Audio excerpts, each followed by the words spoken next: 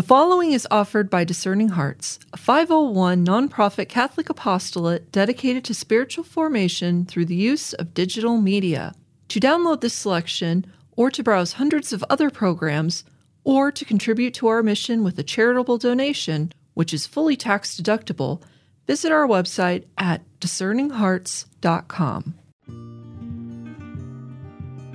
Ignatius Press and the Augustine Institute present the Formed Book Club. Catholic book lovers unpacking good books, chapter by chapter. If you like us, please help us by subscribing and by reviewing us on Spotify, Apple Podcasts, or wherever you might listen.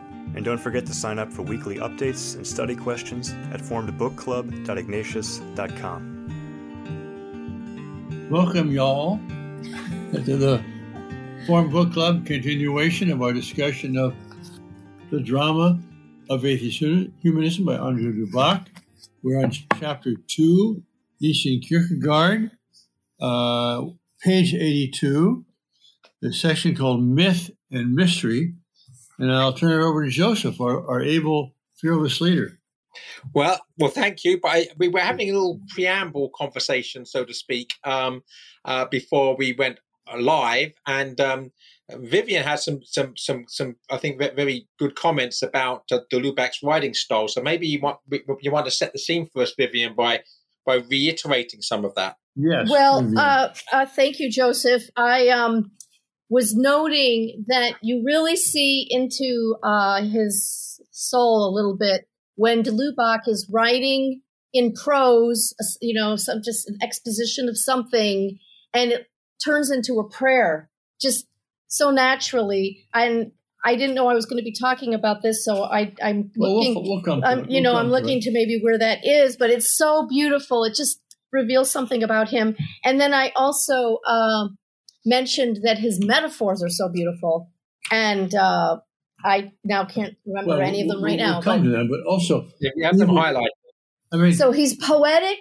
He's a poetic man. He's a spiritual man. He's a great souled man, and it comes through in the way he writes. And he recognizes his dependence upon his sources, which he gathers and marshals very, very strategically. But then when he goes into his own prose, even the prose is often very beautiful. Yes. In fact, when I first went to France in 1969, I was trying to learn French, which I never did, actually, but I was encouraged to read his book, Histoire et Esprit, History and the Spirit. I was told this is not only a theological book of great importance, but it's also a book of French style. Oh. Yeah. Well, the fact that he draws on literary people and I also appreciate about him, he's very fair with his assessment of the writing of other people. When he sees that they're saying something true, that Christians ought to take note and listen, he says so. Even when he's quoting someone like Nietzsche or whatever, he says there's so many places where he's kind of challenging us, right, to live up to our calling as Christians. Yeah, I find that a characteristic of the great authors, to have an empathy and sympathy with people they're criticizing. I mean, Thomas Aquinas certainly had it, as he quoted all sorts of people. I found it in C.S. Lewis again and again, and Balthasar even more, quoting these people whom he's going to criticize, but he gives them their due. Another example of Robert Bellarmine in the Reformation, he wrote a series of books taking the Protestant positions and criticizing them, but he actually included arguments which he made for their position, so much so that his books were put on the index for Catholics to read because he was making arguments for the Protestants. But to me, that's a sign of a great mind. It is a great mind. Truth is truth. Whoever says it. All right. Myth and mystery. Yeah, well, the first thing I have is actually quoting the words of de Lubac and not Nietzsche or anybody. It's page 84. So does anybody have anything before that? No, not I. Well, Vivian has a lot. I have things all over. Don't let that slow you down. Yeah. All right. Well, you interject whenever you want, then, Vivian. But it's the beginning of that new paragraph on page 84, and he's talking about Nietzsche's early work, The Birth of Tragedy, where sort of Nietzsche is formulating his position, and it's somewhat fluid. So he says, A work of such power and vehemence, The Birth of Tragedy, presents a complex of confused values in which the true and the false are inextricably mingled. Or rather, these values are found there still in such a state of development that they must often be called ambivalent, and that a process of discernment is indispensable in their regard. So the idea that this early work by Nietzsche was the work of a mind in flux. So, and I think you need to be able to see a work and an author in context. And their position can change throughout their life, and so to see it as something static. Though Nietzsche is Nietzsche, I think is clearly not true. This is early Nietzsche, and he's grappling with things, and he's hasn't come to a way of even understanding the ideas he's presenting himself. Well, he was a seminarian, was he not, for a while? Well, his father was a Protestant minister. When I said that to my husband, he went, another one? Yeah. Because so many of these great German minds that kind of ran amok actually were the sons of Protestant clergymen. But in any case... but that makes your point, though, too, about the true and the false are inextricably mingled. And so discernment is needed. And that's what Dudro does. And he even says that's what he does, where I'm looking for those places where, yes, on page 89, he talks about the first discernment being intellectual, and on 91, he talks about the second needed discernment being spiritual. And I thought, how much a son of Ignatius, this man of discernment, right? That this is just such an important feature of the way he goes about looking at a work with discernment, both mental and spiritual. And I underlined that whole paragraph on page 91. We'll get to that. I did too. But I want to go back to 85 here, towards the middle. In the church herself, reaching up beyond logical forms and methods of exposition that owed much to a Cartesian tradition of scholarship, so there's a criticism of his own French ancestor, Descartes. We have linked up again with a more substantial tradition. There's been a more and more decided return to the golden age of medieval thought, that of Thomas Aquinas and St. Bonaventure. So people criticize Dudro these days for being anti-Thomist. He's not an anti-Thomist. He wants to get the best out of Thomas. And keep reading. And this movement of return, increasingly apparent, is gradually restoring the climate of mystery that was eminently the climate of patristic thought. So Thomas and patristic thought. That's right. So you don't want to extract Thomas out of this, river of tradition and just set him up in isolation and make him the oracle of all truth. No, he's part of a whole continuation of Christian thought. And who knows better than that than Dudro himself, who was an expert on the fathers, read them all. And anyway. Yes, and that Thomas himself was an example of discernment. Yes. Of trying to gather together the pros and the cons, as every question he had that, and then trying to discern, well, where's the meat? Where's the truth? Where do they come together? Yeah, you learn so much from these people. So let's see. I have something on 87. Oh, I have something on 86. Oh, go ahead. Well, it's about 10 lines down or so on that page. Doesn't read a passage here. It's actually Dudro's voice, or Dudro's words, but with various quotes embedded within it. We are certainly cured of our infatuation for a world wholly explainable and indeterminately perfectible by pure reason. We have learned how brittle is that palace of glass that symbolized the life rationalized through and through. Even if it could really be built, we should find it nothing but a prison. So, reason reduced to rationalism and the inadequacies of that. More than ever, even outside the dogmas of our faith, we recognize with Pascal a lack of clarity. Are we therefore to set about creating a mythology in willful darkness and mythology no matter what? Such a consent to illusion, with all it implies of contempt for truth, can never be ours. And then there's just an example of Dudro's aphoristic prose. Vertigo must not be confused with ecstasy. That basically that we are going to set up, false myths that we know not to be true because of the necessity of having myths and abandoning both reason and clarity in pursuit of something which we think is ecstasy, but it's really just a fear of heights. Yes, and I think this section is important because it contrasts myth and reason, but also shows how there can be a union of myth and reason. And Joseph, certainly you among the three of us, which is not a big sample, but nevertheless you're the most accomplished in understanding the meaning of myth. We get into that later, but I mean, is Dudro's view of myth consistent with Lewis's and Tolkien's? That's the question I've got. We'll get to it. Yeah, that would be an interesting conversation when we get there. Mm-hmm. So, right. You think someone said they had something on 87? 87, the last line. Against forces in which the best of man is threatened with foundering, we would much rather choose him for an ally.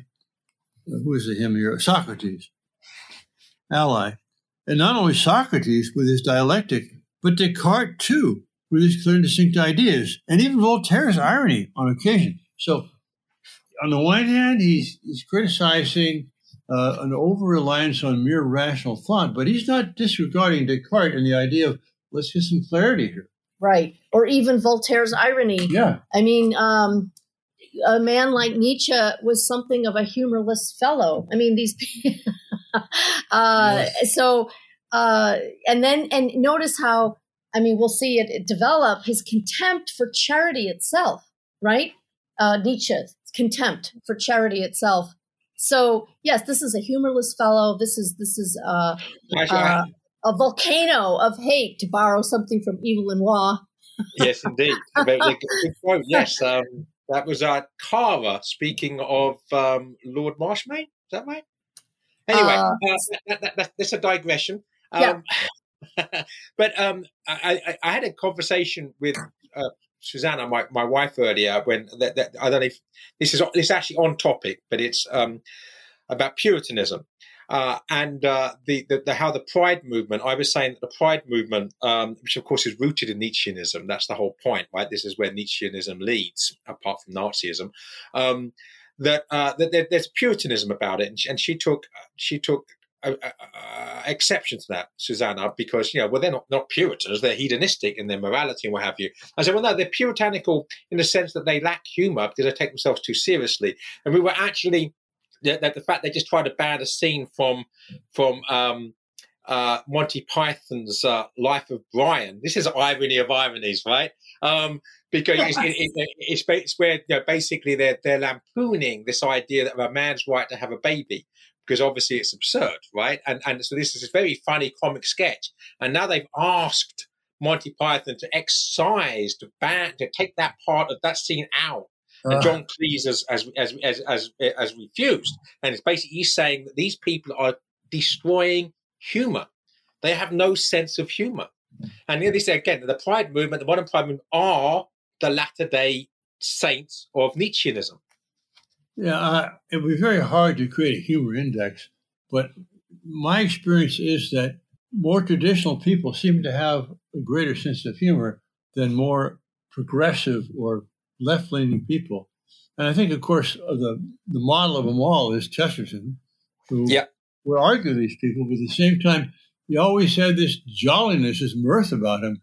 But I don't get that with Black Lives Matter. I'm sorry. Maybe they do. And the humor of the radical left is actually lacks charity. It's basically a cynical pointing the finger of scorn and laughing at opponents. Which you never see in the humor of Chesterton, for instance.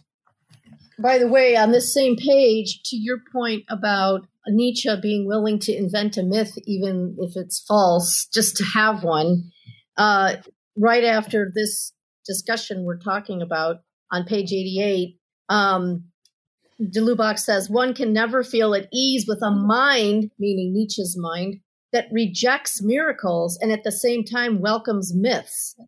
A mind that, while denying the only true God, feels the need to create gods for itself. Yes, very good. And so basically, you don't feel the supernatural, but you're happy to accept the lie, effectively. I don't have anything. Well, I just have one quick comment on page 90, which I want to talk about. Just a quick phrase. I don't know if anybody has anything before that, do they? No, not necessarily. I don't. Not necessarily. Well, whenever you feel it's necessarily, you just let me know, okay? But about 2/3 of the way down page 90, just this subclause there, this Socrates of Nietzsche's, who is himself a myth, for that matter. Mm-hmm. So that's the other thing that we have to be aware of, is that when Nietzsche is critiquing Socrates, he's not critiquing Socrates. He's critiquing Nietzsche's view of Socrates, which is not the same thing. So, again, it's this discernment that de Lubac has that allows us to understand that with Nietzsche, we're not dealing with someone who's actually treating things objectively. He doesn't believe in objectivity. So everything is subjective. So he makes of Socrates who he wants Socrates to be, and then shoots him. We'll return to the Forum Book Club with Father Joseph Fessio, Vivian Dudro, and Joseph Pearce in just a moment.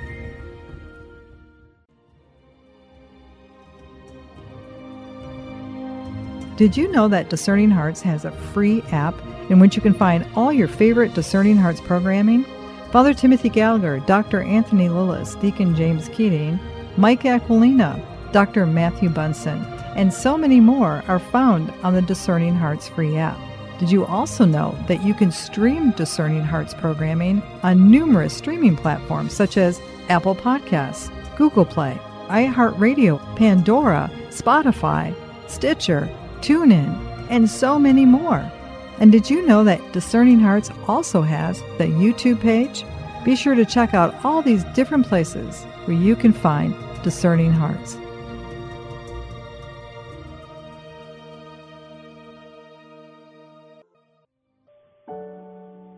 Take, Lord, and receive all my liberty, my memory, my understanding, and my entire will, all that I have and call my own. You have given all to me. To you, Lord, I return it. Everything is yours. Do with it what you will. Give me only your love and your grace. That is enough for me. Amen.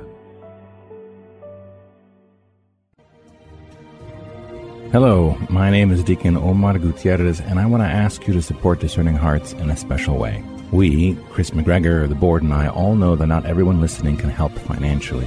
We know we have listeners from all parts of the world, and we have made a commitment since the beginning to make the truths shared through Discerning Hearts totally free.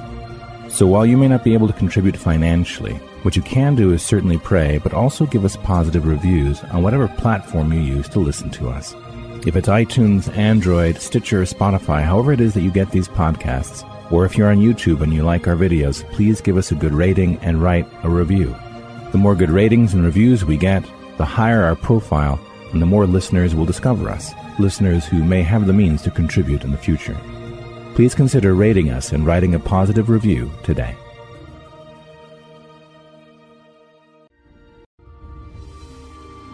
We now return to the Formed Book Club with Father Joseph Fessio, Vivian Dudro, and Joseph Pearce.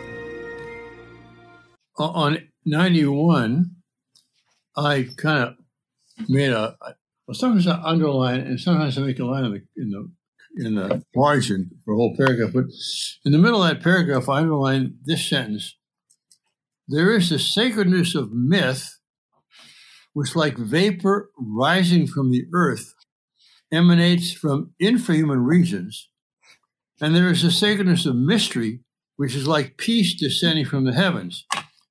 Now, that sounds to be contradicting what Lewis says with Hell Miracles, that he sees myth as a heavenly truths that are somehow mingled with and maybe distorted by human imagination. But I think Lewis's view is that even myths come from above. Yeah, well, I think Lewis and Tolkien's view is that the myth, the true myth, in other words, that the truth itself is a story. Myth here is understood as being a story. That God Himself is a storyteller, and the story is His story, And all of our stories contain splintered fragments of that true story that can be distorted by our own humanity, by including our own pride and our own weakness. So, the storytelling, the mythopoeic function, mythopoeia, is part of the imago Dei in us. The imagination is part of the image of God in us, and therefore, obviously, insofar as we are making stories, we are doing something divine. Now that can be distorted and perverted by our own pride. We can use our storytelling to tell a lie, but basically the act of storytelling is something which is divine, and I think that's basically the Tolkien and Lewis position. I think de Lubac isn't contradicting that, and in fact, if you keep reading, including all the way to the bottom of the top paragraph on page 92, and I don't want to read the whole thing, but if I may just pick out certain key passages that show that it's not as though he and Lewis and Tolkien are in some kind of contradiction. At least I don't think so. Because, okay, so he talks about this myth as a vapor rising from the earth and the sacredness of mystery coming down from heaven. So that does seem to be kind of a contrast. The one links us with nature, meaning myth, and attunes us to her rhythm, but also enslaves us to her fatal powers. The other is the gift of the spirit that makes us free. One finds its embodiment in symbols that man holds as he pleases and into which he projects his terrors and his desires.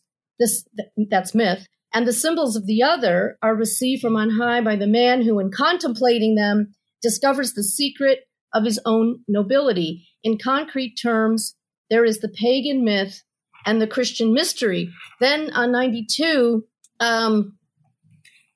not that the second rejects the first out of hand, okay? Not that the Christian mystery rejects out of hand the myth that man in his natural context, using his imagination, has come up with. Mystery does not refute to make use of myth any more than reason does in the human order. On the contrary, mystery takes over a part of it, filters it, purifies it, exercises it, as it were. There is an authentic sacredness in the cosmos. This is the thing that the myth maker is perceiving, right? For it is full of the vestiges of divinity. There is a mystique of the earth, but it needs to be Christianized. When it aspires to reign alone, it is no longer even terrestrial. The mark of the spirit of evil is upon it. And I would wager to guess that if Tolkien and Lewis were here, they would agree with what de Lubac is saying here. Well, one thing I would say as a caveat is that in The Pilgrim's Regress, the character of Father History, so Pilgrim's Regress by C.S. Lewis is an allegory, sort of similar to The Pilgrim's Progress by Bunyan. And Father History talks about the landlord's people, in other words, the Jews. They could still read, and therefore they knew the law, and they were very, very intent on writing it down, right? Because they could still read. But everybody else had become so estranged from the landlord's God, right? And so estranged from the landlord that they no longer knew how to read. But Father History says that the landlord didn't abandon them because they did not know how to read. He sent them pictures. In other words, the human myths amongst the Gentiles was actually a way by which God communicated and showed them the way to himself. Well, and we see a bit of that here with there's an authentic sacredness in the cosmos, for it is full of vestiges of the divinity. Those pictures, if you will, are windows into something about God. I mean, everything that's made by the word of God is speaking something of God. Everything that he makes is speaking about him ultimately. So again, I don't see that we have to set up a dichotomy between de Lubac and I don't believe so either, and that's why I said caveat, not contradiction. Right, right. But I do think that the mark of the spirit of evil. I don't think the mark of this. In other words, the satanic presence is not in the mythopoeic function itself. The storytelling function itself. He says when the myth that man has derived from nature and projected himself into it aspires to reign alone. Yes. Meaning not willing to be purified, not willing to be corrected by higher truths, So Then it's poisoned by pride. And once it's poisoned by pride, it does have the mark of the evil spirit on it. There you go. Yes. So I think I would say in conclusion to my own question that while it might have appeared on page 91 that de Lubac was contrasting that which comes from the infrahuman, pagan myths, and that which comes from above, divine revelation, he really does see, just as Lewis and Tolkien did, that myths themselves are a perception of divine things, vestiges of things in the cosmos, which are purified by Christianity. And then, of course, Lewis creates the myth of Narnia, which is a very Christian place. And I think Tolkien, even more adroitly, creates a myth where there's no Christ, there's no Aslan, there's no supernatural exactly, and yet he embodies all the truths of Christianity in what appears to be a myth of merely human, and hobbits. Well, what's interesting, having gotten into a side thing here, getting into Wagner a little bit because of finding him in this book, right? And then I had read the Nibelungenlied a long time ago. But to now see how Tolkien took that myth and Christianized it, so you see now, Tolkien, the gold that gets stolen from the river nymphs and turned into the ring of power and all this kind of thing. Anyway, it's a fun thing to start comparing these older sources that were pagan sources that Wagner in the Nietzschean hero mode turns into one thing, and Tolkien in this Christianization of the myth turns into something else. I mean, that would be a study worthy of a book right there, or a dissertation or something. It would and should. Yes. So I've got page 93 actually, which does actually play into what we've just been talking about, and this is Pegui's version, a view of myth and the pagan world. So it's about 8 lines down on page 93. Pegui, be it noted, had in mind the ancient world, that is to say the pagan world before Christ, in its highest moral and religious endeavor. He had in mind that part of the soul of the ancients that was worth more than their gods, than their myths. He was thinking of Sophocles and his Antigone, which is a myth. It's a story. He was thinking of the Severus of Poliota, which I'm sure I'm pronouncing that wrong. He was thinking of Plato.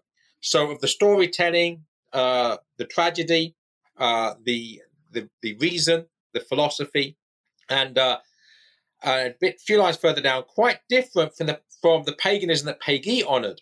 Not a symbol of Christian light to come, but anti-Christian paganism, which begins by proclaiming the death of God, with Nietzsche as its prophet. And again, I think I even stated this last week, but I can't help but say it again.